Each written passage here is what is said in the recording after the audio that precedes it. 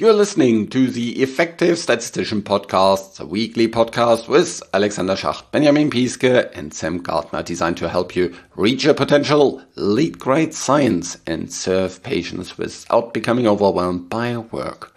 Today we are talking about the opportunities for data science in the pharmaceutical industry. A really hot topic, so stay tuned for this.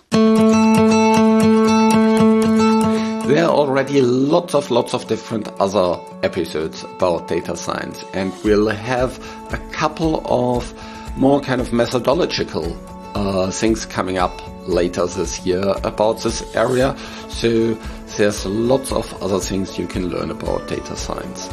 I'm producing this podcast in association with PSI, a community dedicated to leading and promoting the use of statistics within the healthcare industry for the benefit of patients. Join PSI today to further develop your statistical capabilities with access to the video-on-demand content library, free registration to all PSI webinars, and much more. Head over to psiweb.org to learn more about PSI activities and become a PSI member today. Welcome to another episode of The Effective Statistician. Today I'm talking with Da-Cheng Liu from Boehringer Ingelheim. Hi, happy to have you on the podcast. Hi, Alex. Thanks for having me. Very good. You work in an organization that very much emphasizes the use of data science and data science applications in the pharmaceutical industry. How did you get into this area of data science, and what does data science mean to you? Thank you. It's a great question. It makes me reflect how I end up where I am now. So if I think, back in my college days, I studied mathematics in undergraduate when I was in China. And then after that, I actually spent a few years doing my master in the area of information system.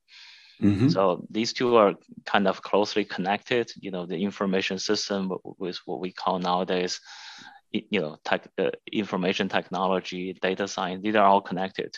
And mm-hmm. I remember, as part of the requirement to get my master's degree, I had to study this thing called a data structure algorithm. What is data structure algorithm? What does it mean? Well, it's basically, the types of data you would analyze, in a computer system, and then the typical algorithms such as sorting, those kind of things. Okay. Right? Okay. You can have a tree structure in the computer system, and how do you do things based on that data structure. So there are various algorithms attached to it. In my case, I actually I wrote a paper while doing my master. It's using the statistical methodology, a simple one, that mm-hmm. is to do the sorting. So I still remember it's basically about when you encounter a large data set and the distribution is usually unknown, right? And then your sorting mm-hmm. algorithm will suffer. So you have to turn that unknown distribution into something uniform. So mm-hmm. essentially you apply this inverse function of your cumulative distribution to turn it into uniform, and then that makes things so much faster. Ah. And after that, I went to US to study statistics. Okay. You can see that connection, right? And then after I got my PhD in statistics, I did a postdoc in Rochester, University of Rochester, and that was mainly about mathematical modeling of immune system. And after that, I joined Boehringer Ingelheim. Okay. So and I always had a very strong interest, when I was doing my PhD in the area of computing, Bayesian computing and model selection in particular. So that was a very strong interest area for me. And all these things are really connected in terms of data science. Yeah. Cool. So if you would give a definition of what data science is, what would that be? Okay, this is a maybe if you would say who is actually a data scientist? What's the job of a data scientist? Okay. I think you may get many different answers from different people. I have to say that there are really two papers that really influenced me a lot in this area. One is the Leo Breiman's tool culture paper. That's very well known. And then there's another paper by David Donahoe. He wrote a paper, the Stanford professor. He wrote a paper, it's called 50 Years of Data Science. I tend to agree with the definition David Donahoe provided in the paper. He basically says data science is just a science learning from data, doing whatever you need to learn from data. People associate data science with big data, for example, with AI, machine learning, but I think overall there are just many aspects of data science. Yeah, I think there's lots of different aspects in data science. It starts with organizing your data, what some people call data management, but not data management in the way we think about clinical trial data management, but a much kind of broader view on how you organize all your data in your company and govern it and things like this. And then all the ways to up to the point where you get really information out of it and communicate this information. Yeah. Right. Yeah. Right. I mean, it's very broad, as you said. In Donahoe's paper, he also laid out various aspects. What you said about data manipulation, data exploration, visualizing the data, right? Finding some patterns, and then you try to build a model, you try to compute with the data, and finally, once you have something available, then you have to be able to interpret the data, right? In drug development, as you know, that we constantly discuss the results with our clinical development team, physicians, etc. So there's just many aspects to this. So if we have this very broad definition of data science, and pretty much everything is a data science method, like kind of computing a mean, doing a t-test, all these kind of different things are basically data science methods. If you would look beyond kind of, let's say, the typical things that we do, like mixed models and logistic regression and linear models, things like this, what would be, the more advanced typical data science methods that you see we are currently using? I think it's really difficult to kind of isolate a method from the kind of question you try to answer. So to me, it's always question first, and then how you can address a question using the data at hand. Some data may be simple. Let's say you have some univariate data; it's pretty simple. Sometimes you have high dimensional multivariate data, which can be complex. And you mentioned some of the typical methods we use in let's say in clinical research, right? Linear model, etc., logistic regression. So I think this goes back to, Leo Breiman's tool culture paper. And in drug development, I think historically, especially in clinical development, we really care about inference, right? At the end of the day, you want to say, okay, treatment A is better than treatment B. Yeah. You have a p-value less than 0.05 in the phase 3 study, so your drug is going to be sent for submission and get approved, right? So it's more about inference. While in Leo Breiman's paper, he mentioned this two ways of thinking things. One is around inference, the other is prediction. So generally speaking, in clinical trials, I think we do less of prediction than inference. So once you get into the complexity of prediction, where you try to link all kinds of data sources, that's where more complex methods are used.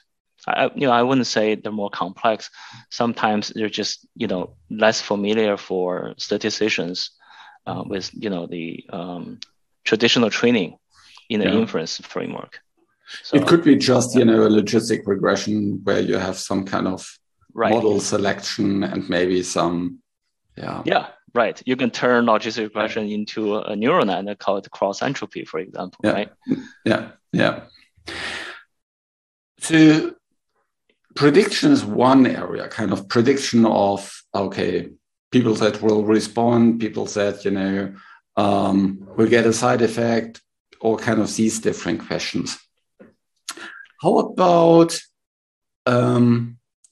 more these approaches where you have lots of, data and lots of, endpoints, and you need to, reduce the dimensionality? Where would you see as these kind of areas important? Where have you seen these more dimensional reduction problems be coming up? Yeah, I think we can think of, so let's take one step back. So let's think about a typical clinical trial, right? Yeah. Phase 2 or phase 3, usually what we collect the baseline, it's really typically, demographic data, some baseline efficacy, some baseline values, and, in conjunction with, very strong entry criteria, right? If you think about our clinical trials, usually we apply, I don't know, a dozen, 20 entry criteria. Yeah. So the patient also tend to be rather homogeneous. Right? Yes. So in this rather homogeneous population, if you think about the feature space, right? When you want to apply machine learning or whatever, the feature space tend to be featureless. Yeah. So, we've done the exercise. We try to do some disease modeling using our combined clinical trial database, just based on baseline and some efficacy at baseline. And then it's usually pretty challenging to create a model out of such data set that can be reasonably predictive. So that's hard. So which means really we have to augment the typical data with some feature-rich data set, right? So in some early phase trials, you actually measure a lot of things like biomarker. Sometimes we measure the genes. So we measure all kinds of things, which you have a kind of feature-rich data to work with. Okay. However, it's when you have a richer feature-rich data set in early phase, the constraint is the amount of data you have. Right? Yeah, yes, you think have about typical. You have very few patients, but for these very few patients, you know quite a lot. Right. Yeah. Think about your typical phase 1 dose finding study, right? You have a few cohorts, each cohort with 3, 5, 4, 5, 6 patients. Yeah. So you have a very small data set, yet it's feature rich. Yeah. In addition, the other challenge is, with early phase trials, is tend to be short term, right? So you only, follow patients for maybe a couple of months, and that's it. And sometimes what you really care about is this long-term endpoints. Mm-hmm. So there's a huge issue, I think, in terms of how to utilize early phase data, and how do you really translate that into something that's predictive into the future. So just going back to the question, I think maybe one of the possibilities is somehow we have to augment the data with early phase data. So let's say we augment it with real world data. That might be one possibility. So if you speak here about real world data, is that more kind of, for example, data that is collected through wearables or things like that? I think that's part of the so-called real world data. If you look at the FDA's guidance document, that's considered real world data as well. What I was thinking about was along the line of the typical electronic health record, reimbursement data, those kind of data. I think now the benefit of these data is you can have a long-term follow-up, of certain patients. And in addition, nowadays there's a possibility of integrating, let's say, lab data, where you can get something that's really comparable to a actual clinical trial. In addition, there's a huge volume, right? There's a lot of patients. However, there are also Yeah. many issues with real world data. Yes, it's really interesting for certain areas, for certain disease areas. The amount of data that you can capture increases dramatically. So if you think about, for example, diabetes, where you have ongoing blood glucose measurements, and so you basically have, over a day you get thousands of measurements, and or you have maybe you're interested more in kind of movement and movement disorders, and you would measure these kind of things with wearables, or these kind of topics. It's Yes, I think that's another aspect that what you're talking about is things related to digital endpoints, right? As you mentioned, this continuous glucose monitoring. Where you can actually measure the data on a continuous basis. So you actually get this kind of high frequency data, so to speak. And certainly you have missing data issues, yet the hope is by augmenting the frequency, somehow you can boost the signal, right? That's the hope. I think sometimes it depends on the kind of indication you study. In some indications, I think this high frequency measurement can be beneficial. Okay. In some situations where, you also have to wait for a while to see any kind of benefits that's going to show up. I think, for example, in the area of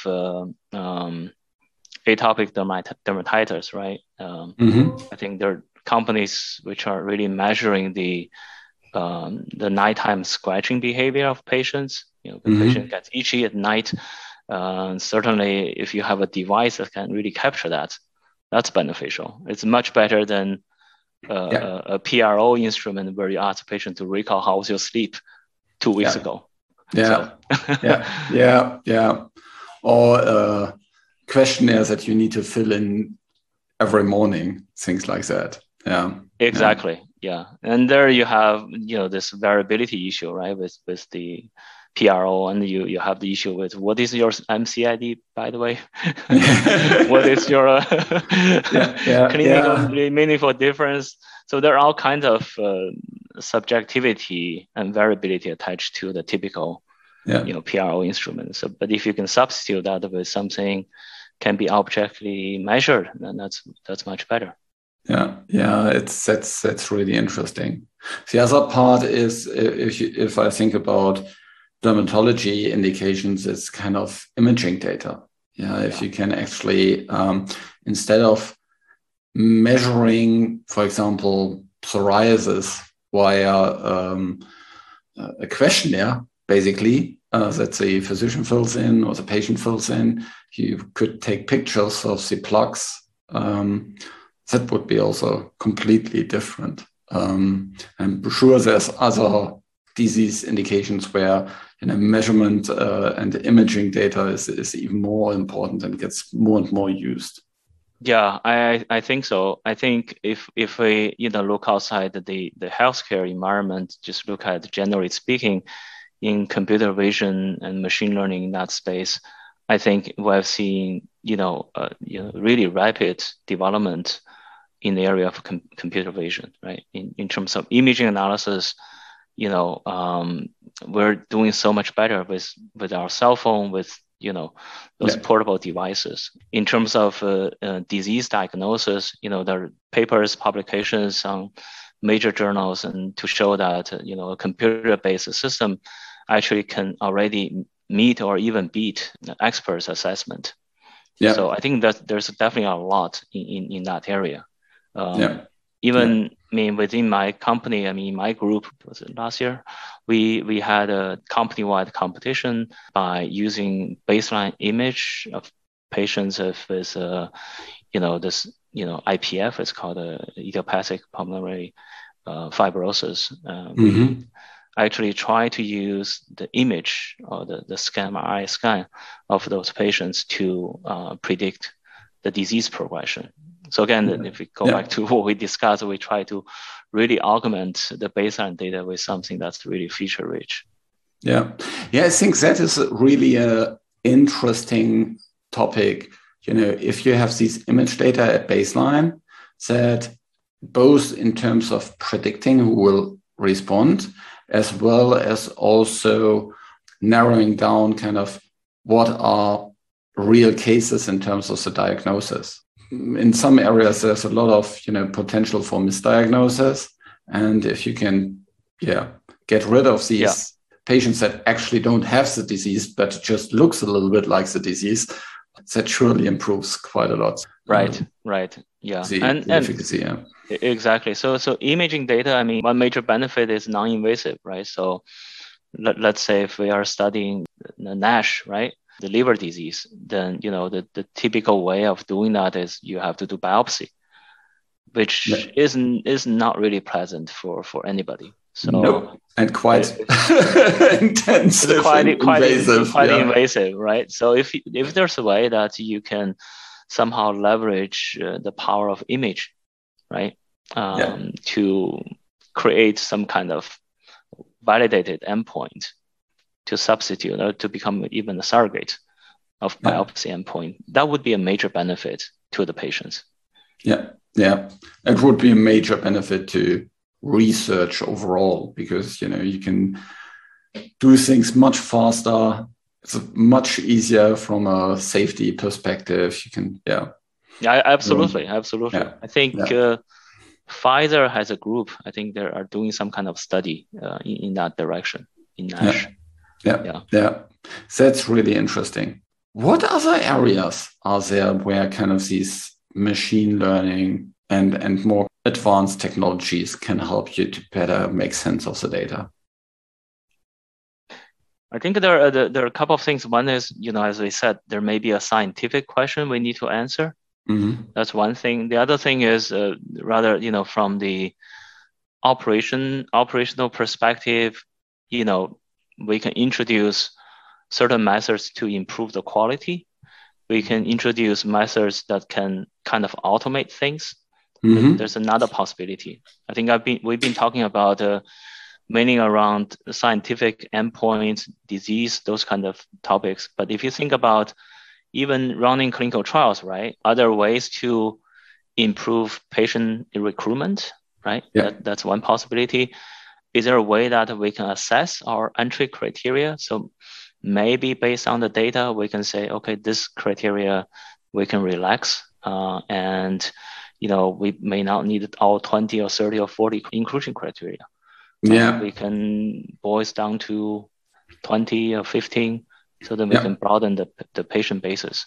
There was actually an article this year written by I think a Stanford group on Nature on this topic about how to assess entry criteria for oncology patient recruitment. That's pretty interesting. Duty Roy in my group, and then she talked about the AI cure, right? I had her on the podcast. Yeah. Right. That is cool.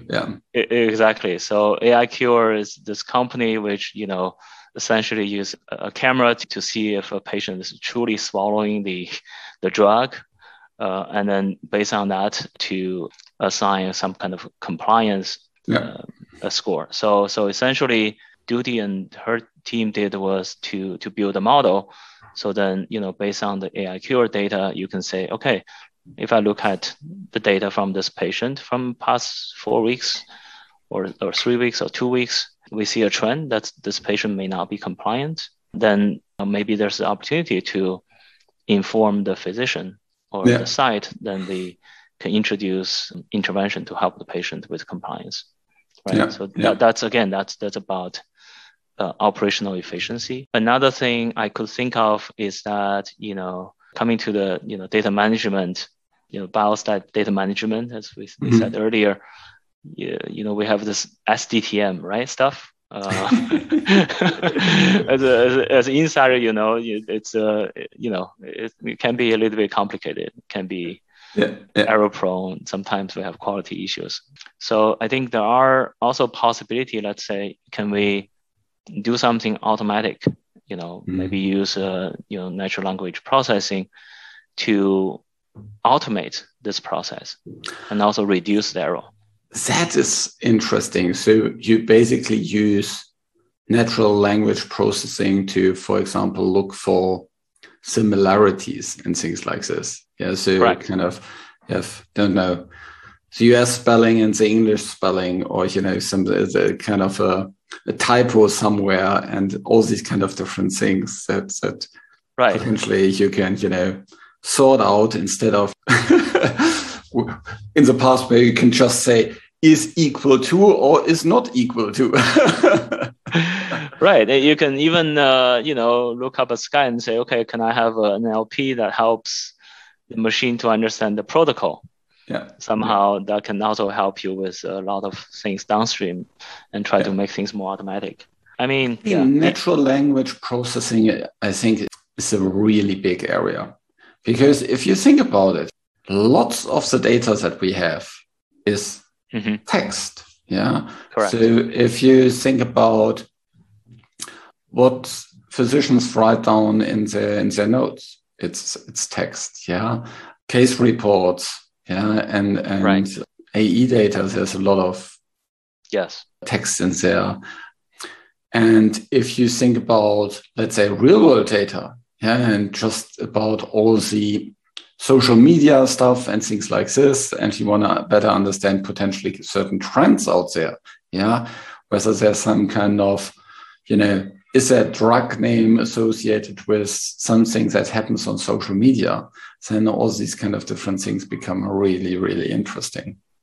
Yeah, that's right. So I think in the safety space, certainly, as you said, right, can you deploy a bot that can really help you to extract any safety signal of your drug? And in a typical clinical trial, right, if you think about the AE narratives that we have to manually prepare the AE narratives. It's many texts, right? So I think that's also where NLP may play a role. And if we are talking about real world data, there's a very rich information in physicians' notes, which unfortunately usually is not available to pharma. But I think, given the richness of the information, I know that some of the companies, they do NLP, they extract the information from the unstructured nodes and convert it into some kind of structured field. And it's also pretty useful if you think about some of the challenges we face with real world data. So very simple example, in real world data, you have this disease coding, right? The ICD-10 coding, but oftentimes that coding is incorrect. There's a research to show that the coding itself can be 40%, 50% incorrect, even for the term of diabetes. So we actually work with a group in Harvard. So they developed some methods to extract information out of NLP, using NLP out of physicians' notes. And then they actually had actual physician to review the information to provide the right coding. And then you can build a model, right? Once you have labeled data, you can build a model to have a better coding than ICD-10. Interesting. Yeah. So even in my team, so we were running this clinical trial in the patients with borderline personality disorder, BOPD, which is also challenging for us if you just use ICD code. So we actually worked with a physician down in Mount Sinai. She did some case reviews for us, about 200, 300 cases. And she would label each case as, highly likely BOPD or unlikely, on a scale from 1 to 5. And then, our team actually built a model in conjunction with some of the labels in the real world data to have some kind of screening tool. So then we can deploy the tool at the investigational site, and then we can provide recommendations to the physicians. And these are the possible BOPD patients. So I think there are a lot of things to explore in this space.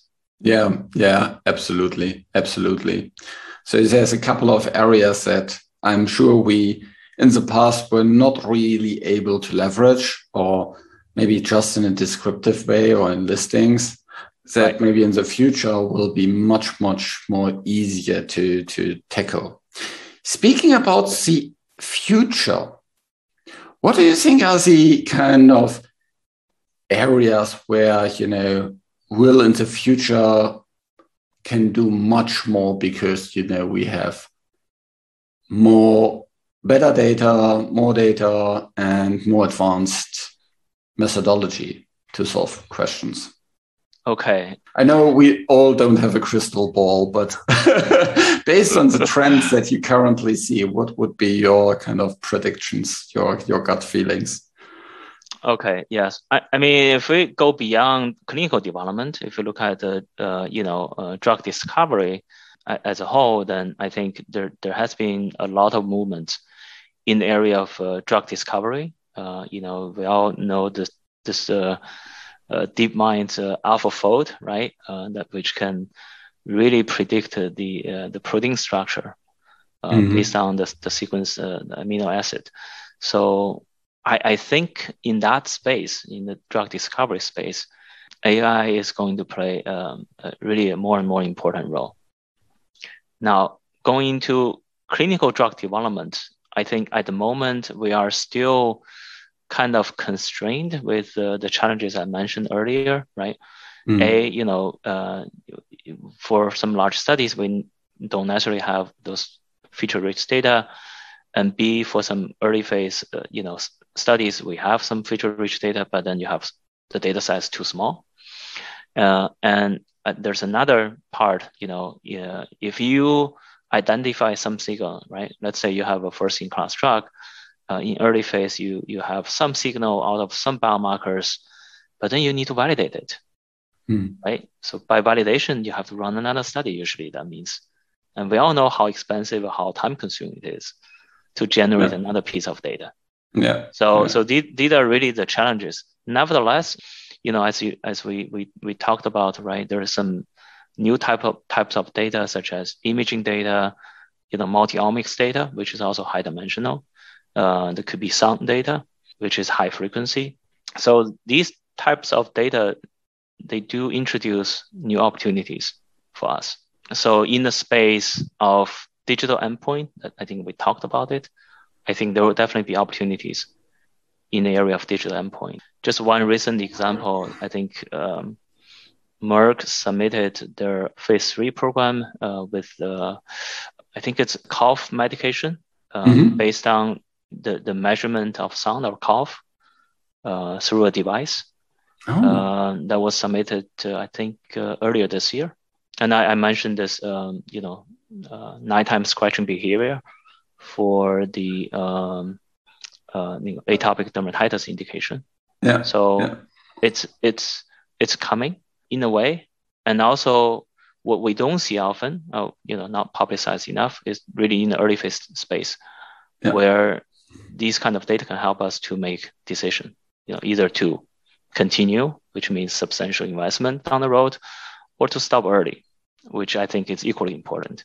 I think the biggest gains probably will be before phase 2, or maybe leading up to phase 2, and after phase 3.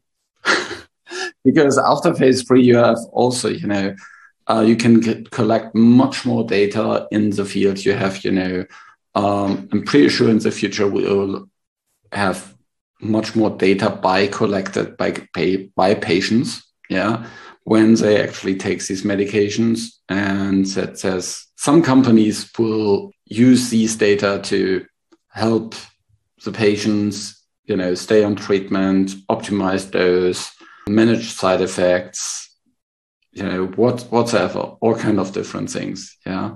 And even, maybe alert relatives in case of anything is happening. So I think there's a lot of things we can think about that will happen in the future in this space. Because, well, just think about what we are already measuring in terms of devices on our body. And I think that it will only increase over the years. because there's a lot of symptoms or a lot of diseases we can avoid if we detect them early, or we can better treat them if we detect them early. And I'm pretty sure there will be, in a couple of years, don't know when, we'll probably have lots of monitors for typical things on our body, I would guess. Yeah, I agree. Just think about, all the functionalities of your Apple Watch, right? Yeah. All the cardiovascular topics. Yeah, I'm pretty sure is very easy. There's lots of things that are rather easy to measure. Yes, which will be important. Absolutely. Yeah. And right, and just tag on what you just said about post-approval data collection, right? So if you have access to real world data post-approval, and there you also have the opportunity, as you said, to provide some kind of individualized treatment solution, right? If you think about in the space of diabetes, let's say your company has a luxury of having all the classes of drugs, and if the database is large enough, and then maybe you can even develop algorithm to say these kind of patients should follow this kind of treatment pattern. If you fail this one, then maybe the next one should be, out of the 5 classes, you should be class number 3. You should do this, right? Yeah, I think these high cost chronic diseases will probably be the first ones, and diabetes is very much at the forefront of that. Yeah, that's right. Completely agree. Yeah. Awesome. We touched on a lot of different things, starting from kind of what data science is, how we can describe it, and going into a couple of different examples and use cases of data science, up to where we might be in a couple of years or a couple of decades. And things that just tells us that we need to be on top of what's happening here. And there's a lot of opportunities for quantitative people like us to play a significant role here in this field. Any kind of key takeaways that you would like the listener to leave this episode with? Okay, I think, really coming from the clinical development perspective, I think we will not get less data. The data will become more and more. Yeah. And in terms of types of data, again, there will be more of a variety coming along our way. So certainly I see the importance for our profession as a trained statistician to really embrace all the changes. So it's not only about inference. Has a lot to do with prediction, modeling, automation. These are all relevant for us. Yeah. So completely agree. And as you said, there's a lot of areas beyond the purely medical data where we can play our role. Steve Pike had that mentioned in an episode some time ago, that there's lots of opportunities for us there as well. Right. Thanks so much. That was awesome to have you. And thank you.